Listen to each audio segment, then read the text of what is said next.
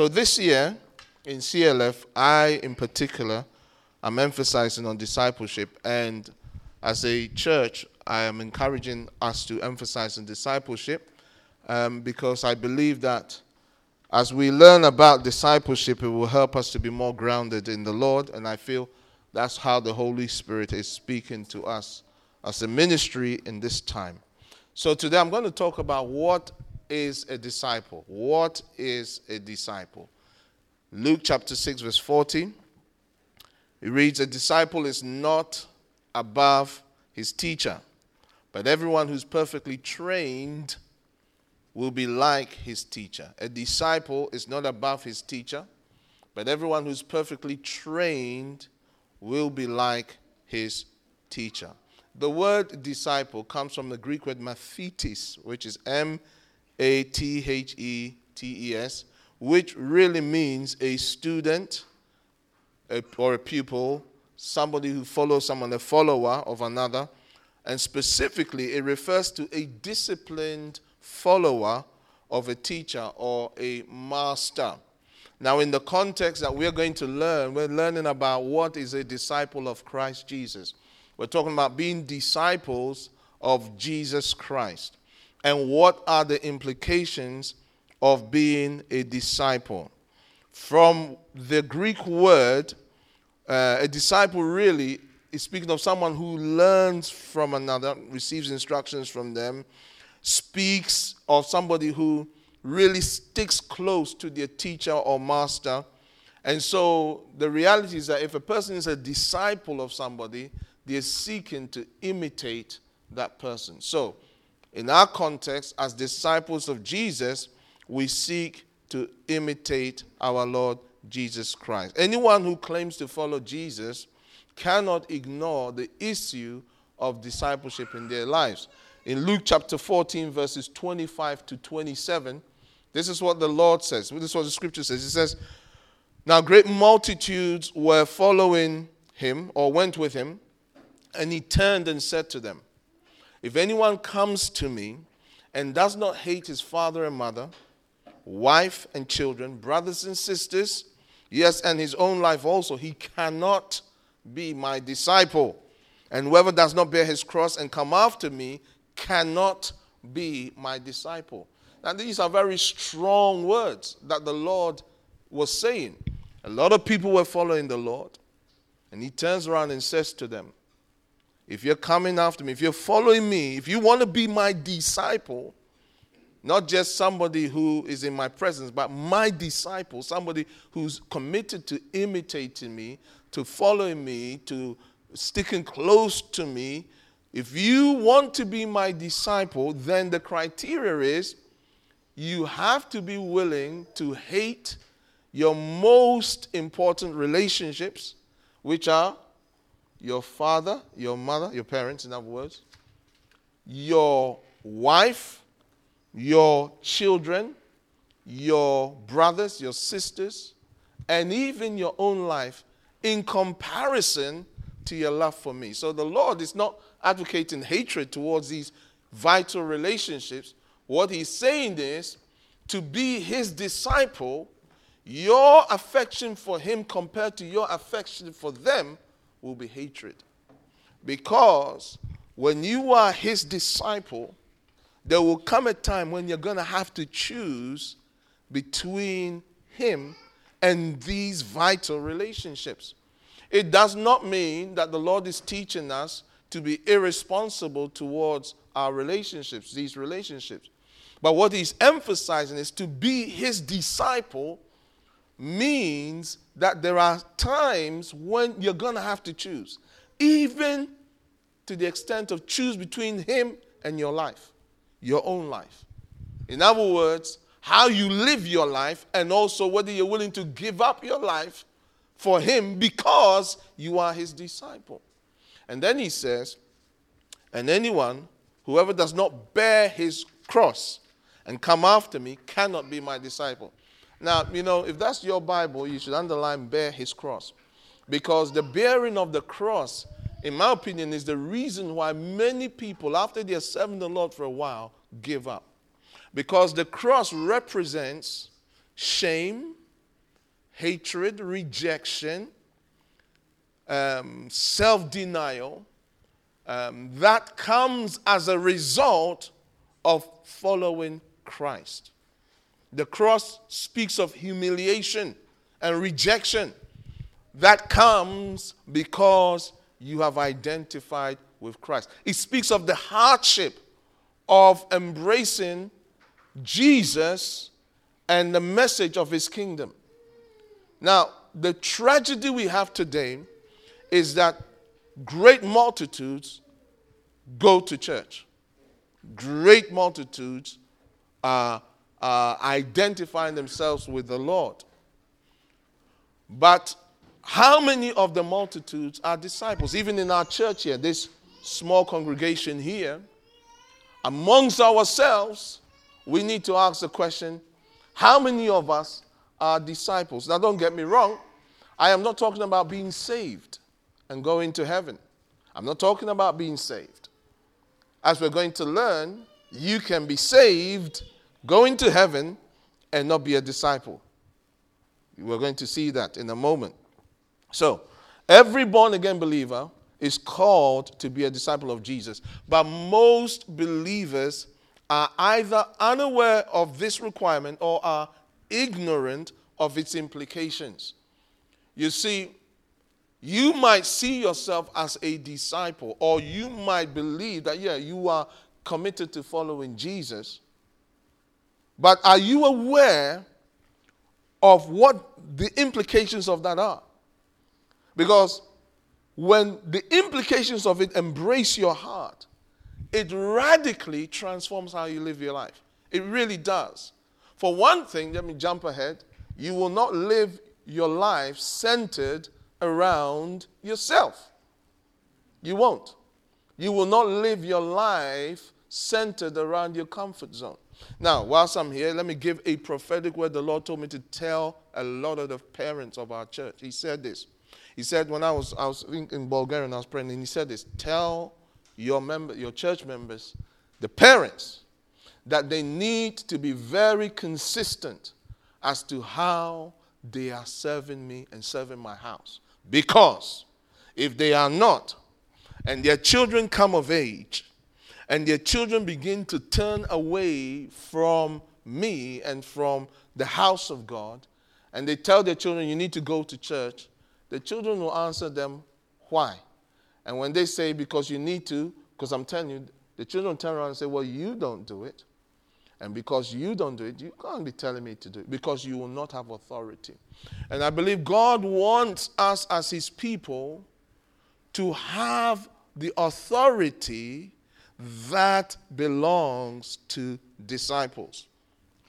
We cannot expect our children to imitate us when we're not imitating Christ. We can't.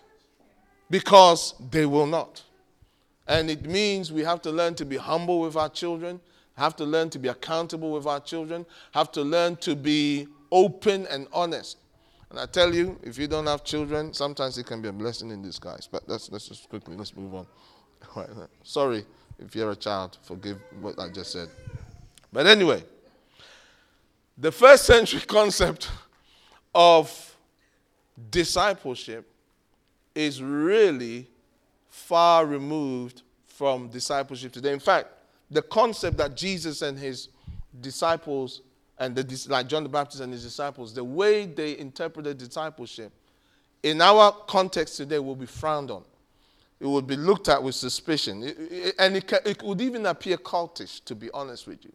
Why? Because in those days, disciples literally lived with their master or lived close to their masters and followed their masters everywhere they went, and hung on every word they said, and did and served their masters. They were like servants of their masters. That's why in one place in John 15, the Lord said to his disciples, I no longer call you servants, but friends, because I'm showing you what I'm doing. Because the nature or the heart of a disciple is servanthood. Now, in our context, we're not talking about being disciples of Joseph Boadu or being disciples of Mecca Umadi or Naim Mecca Umadi, if you want to say it properly, or Nicholas Thompson or whoever. We're not talking about that. We're talking about being disciples of Jesus Christ. But you can only be a disciple of Jesus as you see him in his word and through other people. In other words, you need people to show you how to be a disciple of Jesus. That's why Paul said in 1 Corinthians 11:1, imitate me as I imitate Christ. Imitate me as I imitate Christ. So as long as you can see Christ in me, imitate that. But don't just imitate me blindly, because if I'm going to hell and you imitate me, you end up in the same place. And it'll be your own silly fault. Okay, let's move on. One of the basic requirements the Lord has for his disciples is the willingness for them to do what he says. In Luke chapter 6, verse 46, he says, but why do you call me Lord, Lord, and not do the things which I say? A disciple learns to hear what the master is saying and is committed to doing it. In James chapter 1, verses 22 to 25, the scripture reads something like this. But be doers of the word and not hearers only, deceiving yourselves. For if anyone is a hearer of the word and not a doer, he is like a man observing his natural face in a mirror. For he observes himself, goes away, and immediately forgets what kind of man he was. But he who looks into the perfect law of liberty and continues in it, and is not a forgetful hearer, but a doer of the word, this one will be blessed in what he does.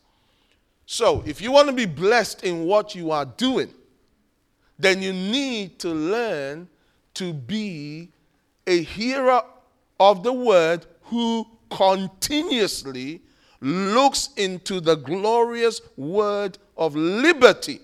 That, in other words, the word that sets you free. And as you continue to look into the word that sets you free, then guess what? The works of your hands are blessed and your life is blessed. But people want their lives to be blessed and don't want the requirements of the word. And as a pastor, this is the challenge. To get people to submit themselves to the word, especially the uncomfortable bits, so that the word can change them. Because as you learn to keep looking at the word, it is the word that changes you. It's not so much your willpower. It is when you see something in God's word which is uncomfortable, but you're willing to believe in that, you're willing to believe it or trust it, even though you don't like it, then when you believe it, the power in that word changes your heart, and you're able to then do it. But the struggle is whether you're willing to believe what God's word is saying in your context, or to remain in your own opinion about the issue. That's the challenge. And most people remain in their own opinion, and that's why their lives are not blessed. I'll give you an example. Whatever God has to say about money, if you learn about it, your finances will be blessed. Whatever he has to say about marriage, if you learn about it, your marriage will be blessed. Whatever he has to say about relationships, if you learn about it, you have enriched relationships. Health, the same. Any area of life, you learn about it, and then you believe it, and you apply it, that area of your life will be blessed. Now, being in an environment where the word of God is preached and taught on a consistent basis will not make you a disciple. Many times people confuse the fact that they are in a word preaching environment with their lifestyle. One of the things I try to let my children know, and I remember I was talking to the young people in our church, and I said to them, just because your parents are Christians doesn't mean you're going to heaven. It doesn't. You have to find the Lord yourself. I found him when I was 16. Before then, I thought I was a Christian. And when the Lord spoke to me, he told me, you're going to hell if you die today. At the age of 16. The first time God speaks to me, he says, today, Joseph, young man, in fact, Joseph, I said, Joseph, today, if you die, you're going to hell. What a statement to a 16-year-old. So the point is, as a disciple, as individuals, we have to teach personal responsibility, whereby we don't assume because we're in an environment where the word is being taught, it automatically makes us a disciple. Now, let's talk about the difference between conversion and discipleship. So, when a person hears the message of the kingdom, believes that message, and gets born again, or rather they hear the message and believe it, they are born again. Now, they're born again by the power of the Holy Spirit. They're not born again because they made a decision. That's one of the misnomers or the lies that are purported in the evangelical community. Because you made a decision, it means you're born again. No, it's not your decision that makes you born again. It's the power of the Holy Spirit that uses the word of God that causes a person to be supernaturally translated from the kingdom of darkness into the kingdom of light. Let me prove it to you like this. This is why there are people who make decisions about what they've heard and they are not born again. I'll explain. Later on, you will discover that the reality of the cross of Christ is not in their life, or even the reality of the conviction of the Holy Spirit is not in their life. So what happened? They made a decision to an intellectual argument. They made a decision maybe because they had something that they liked and said, you know what, I like what you're saying. I think I'm going to start coming to your church. I think I'm going to I want to be a Christian. And by want to be a Christian, they mean they want to start coming to our church. They want to be part of our club. Okay? Now, it's great. We're happy. We rejoice. Yeah, he's part of the club. And we may put a label on you that now you're saved. But actually, unless you are believing in the Lord Jesus, unless your faith is in the Lord Jesus Christ for the salvation of your soul, that you know was damned and going to hell, and that you know that without Jesus Christ, you have no basis, no hope. I'm sorry. You've joined the club. You're not in the kingdom of God. You see, and there are many people in the club. They're not in the kingdom because they made a decision to join a club called church. Now, I like the club called church. I'm part of it. But they never got born again. He says in Romans 10, verses 8 to 10. But what does it say? The word is near you, in your mouth, in your heart. That is the word of faith which we preach. That if you confess with your mouth the Lord Jesus and believe in your heart that God raised him from the dead, you shall be saved. That's how you're saved. You confess with your mouth that Jesus is the Lord of your life. He's the Lord of your life. He's the final authority over your life. He is the one who dictates your life. You confess with your mouth the Lord Jesus and believe in your heart that God raised him from the dead. In other words, he is still alive today. He's alive in me. He's alive in my life. You are saved. Now, conversion is instantaneous. Your sins are forgiven. The Holy Spirit transforms you. It occurs immediately. It takes place at a particular time when we believe in Jesus through repentance and confessing him as Lord. That's conversion.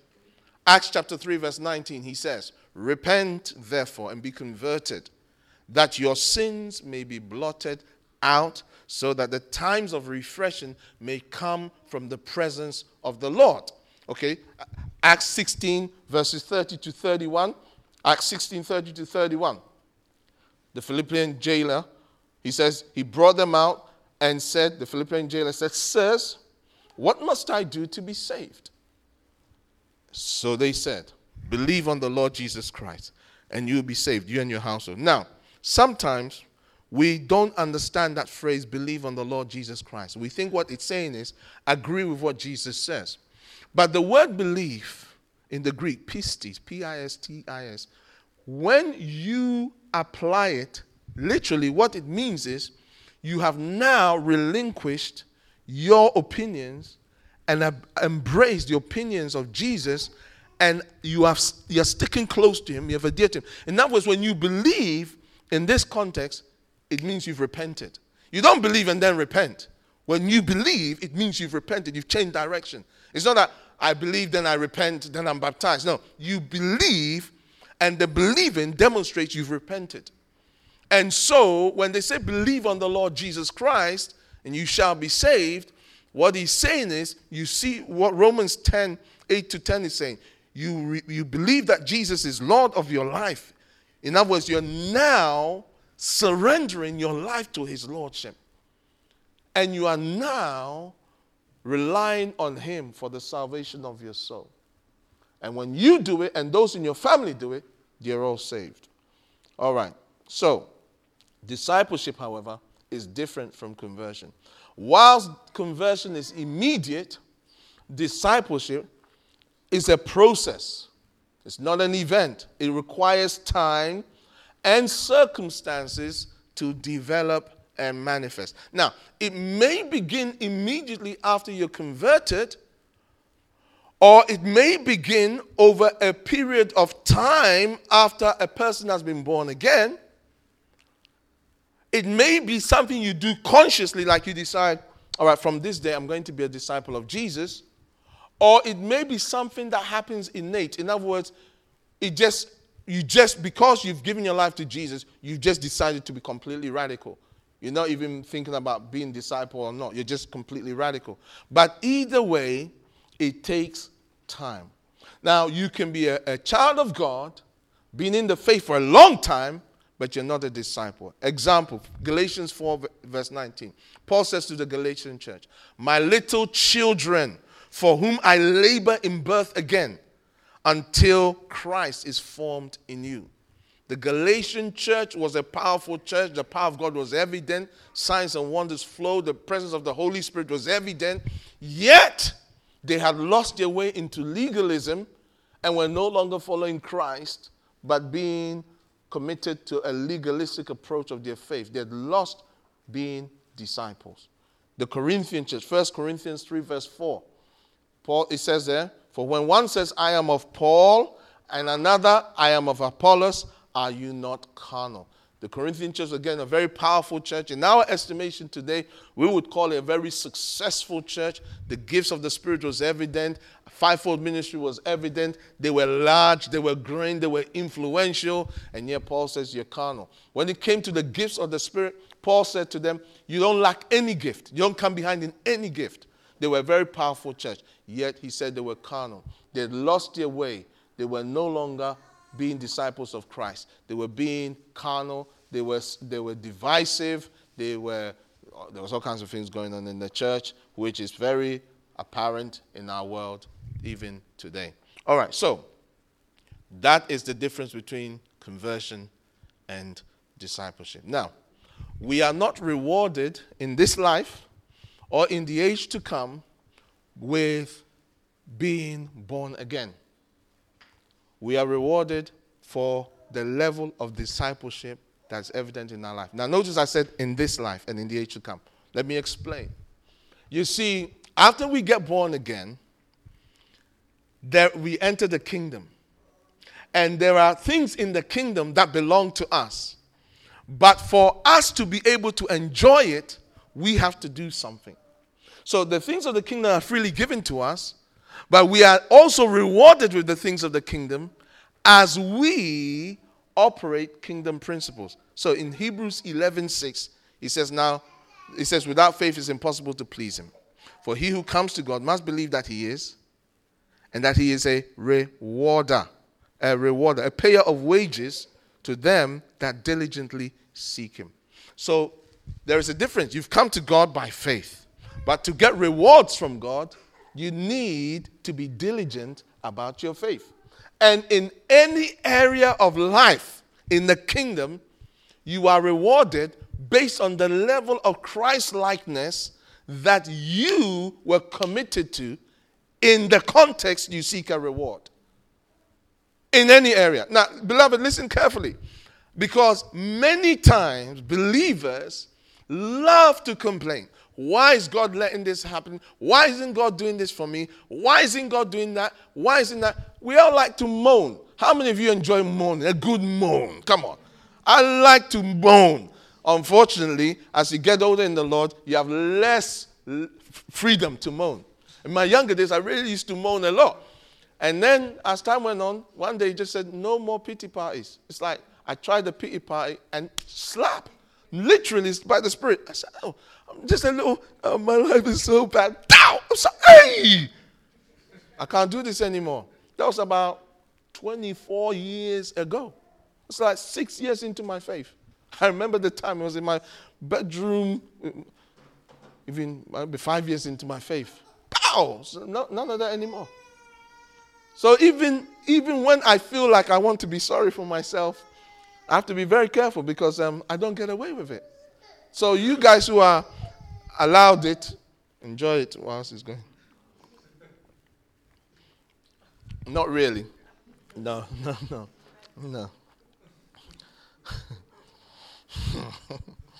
All right, so thank you. So we're not rewarded. We're rewarded, for being disciples. Now, in this age, you're rewarded with things in the kingdom. Now, I'm using the word rewarded, not about righteousness. I'm not talking about God accepting you as his daughter or as his son. I'm not talking about that. That one is free. I'm not talking about being rewarded with the love of God. I'm not talking about that. That one, God loves us in spite of us. God accepts us as his children in spite of us. I'm talking about being rewarded with the things that are already yours as his child so that you can have it. So, for instance, as a parent, you buy a gift for your child. This is your gift.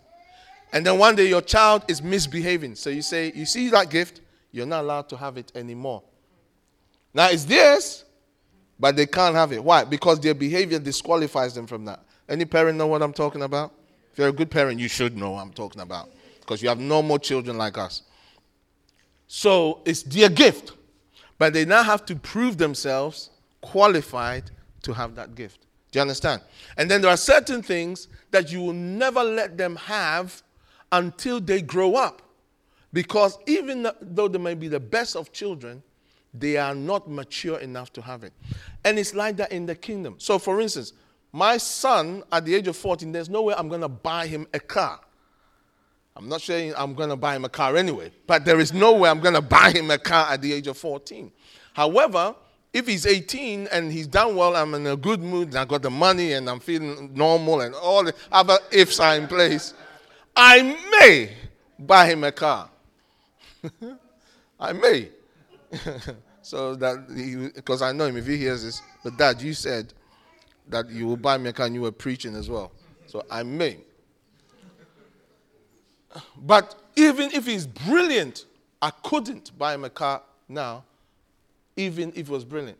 The point I'm trying to make is that in the kingdom of God, there are things that belongs to you now that you will not get if you don't behave like a disciple, a 4-year-old disciple. As a 4-year-old, there's a certain requirement he will expect of you, and if you don't act like it, even though it's yours, you won't get it. But there are things that belongs to you as a 15-year-old disciple that you will not get it, even if you are the best 4-year-old disciple. Now, I'm going to show you in the scripture to prove the point.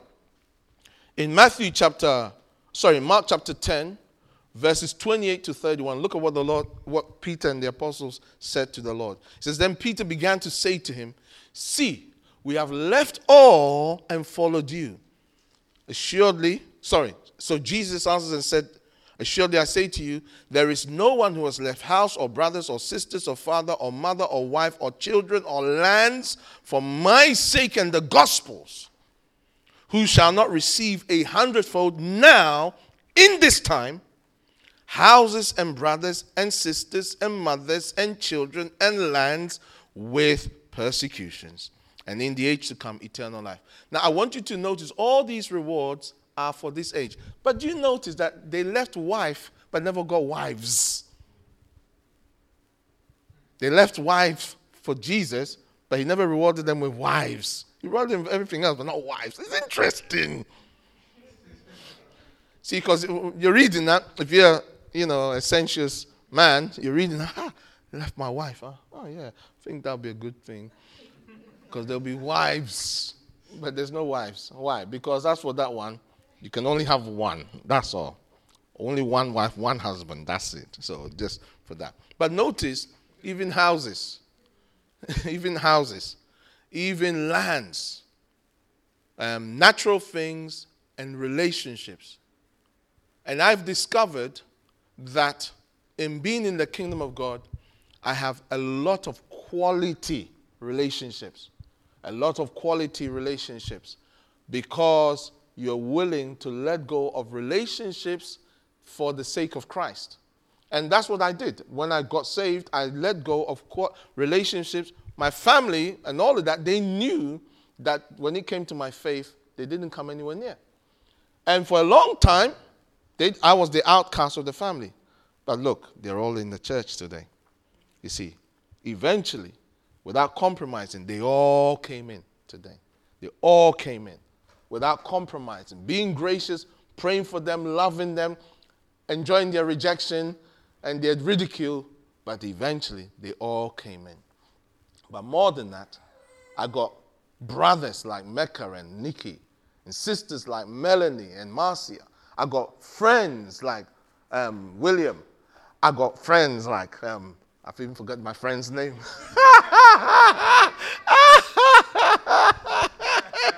Oh my Lord. I know his surname, Ibinidim. Ken. Good Lord. But the point is, and if I didn't mention your name, don't worry about it. You know, you're even a better friend. I didn't even have to mention your name. So you see.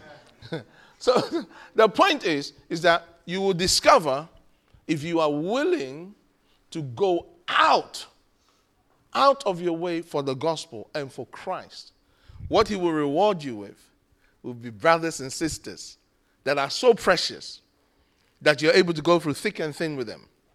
You know they've got your back. Zelda will scratch your eyes out if you try to attack me. She will scratch your eyes out. But she's also the first to tell me, and Joseph, yeah. See, that's how it is. God will give you quality relationships. Quality relationships. But you see, it's in this age. This is my point. It's in this age. In this age. Not in the age to come. In this age. If you're willing. So you're rewarded for discipleship. In this age. But also in the age to come. Also in the age to come. So what I'm trying to say is that when you commit to the road of discipleship, yes, it will be challenging. Yes, it will be tough. Yes, there will be difficulties. But along the way, because he says with persecutions. Persecutions is where people are against you and are trying to do things against you because of your righteous stance for the Lord. That's what persecutions are. Not because you were an idiot in work, you couldn't keep your mouth shut, you weren't doing your work, and so they sacked you and said, I'm being persecuted because I'm a Christian and because I'm black. You know, we always like that, and I'm black. You know, no, because you're an idiot. That's why they chucked you. All right, quickly. Christian discipleship is the expression of Christ-like characteristics in everyday situations. Everyday situations. Where on a daily basis, you are seeking to be like Christ. So, as disciples of Christ, we are committed to, number one, we're committed to following him with the aim to, number one, submit to his will and authority. Number two, live by his claims over our life. Number three, learn from him. Number four, develop intimacy with him. I know I'm going fast, sorry. Number five, obey his commandments. Number six, reveal his character and power. So this is how we demonstrate that we're following Jesus, by submitting to his will and his authority over our lives, by living by the claims he makes over us, by learning from him and his word, by the power of the Holy Spirit, developing intimacy with him on a daily basis, obeying direct commands. Now, beloved, there are many things God will not tell you to do. There are many things God will not say do. So, for instance, people say, he woke me up this morning, he got me on my way. He didn't. God did not wake you up this morning. He did not wake you up. Because if he did, you will know about it. When God wakes you up, you will know about it. You woke up this morning because your body clock had enough sleep or something else woke you up. God did not wake you up this morning. Right? Or, Lord, what shall I eat? He doesn't care. As long as you don't damage your body. He's not going to tell you, eat Frosties or eat coconut. He's not going to tell you that. That's just ridiculous. You see, some things are just ridiculous. Some things, that's not what it means. Where, you're obeying his commands. Okay, should I turn left? Okay, what, Lord? Turn left? Okay. No, it's not like that. But there are certain things the Lord will give you direct commands about.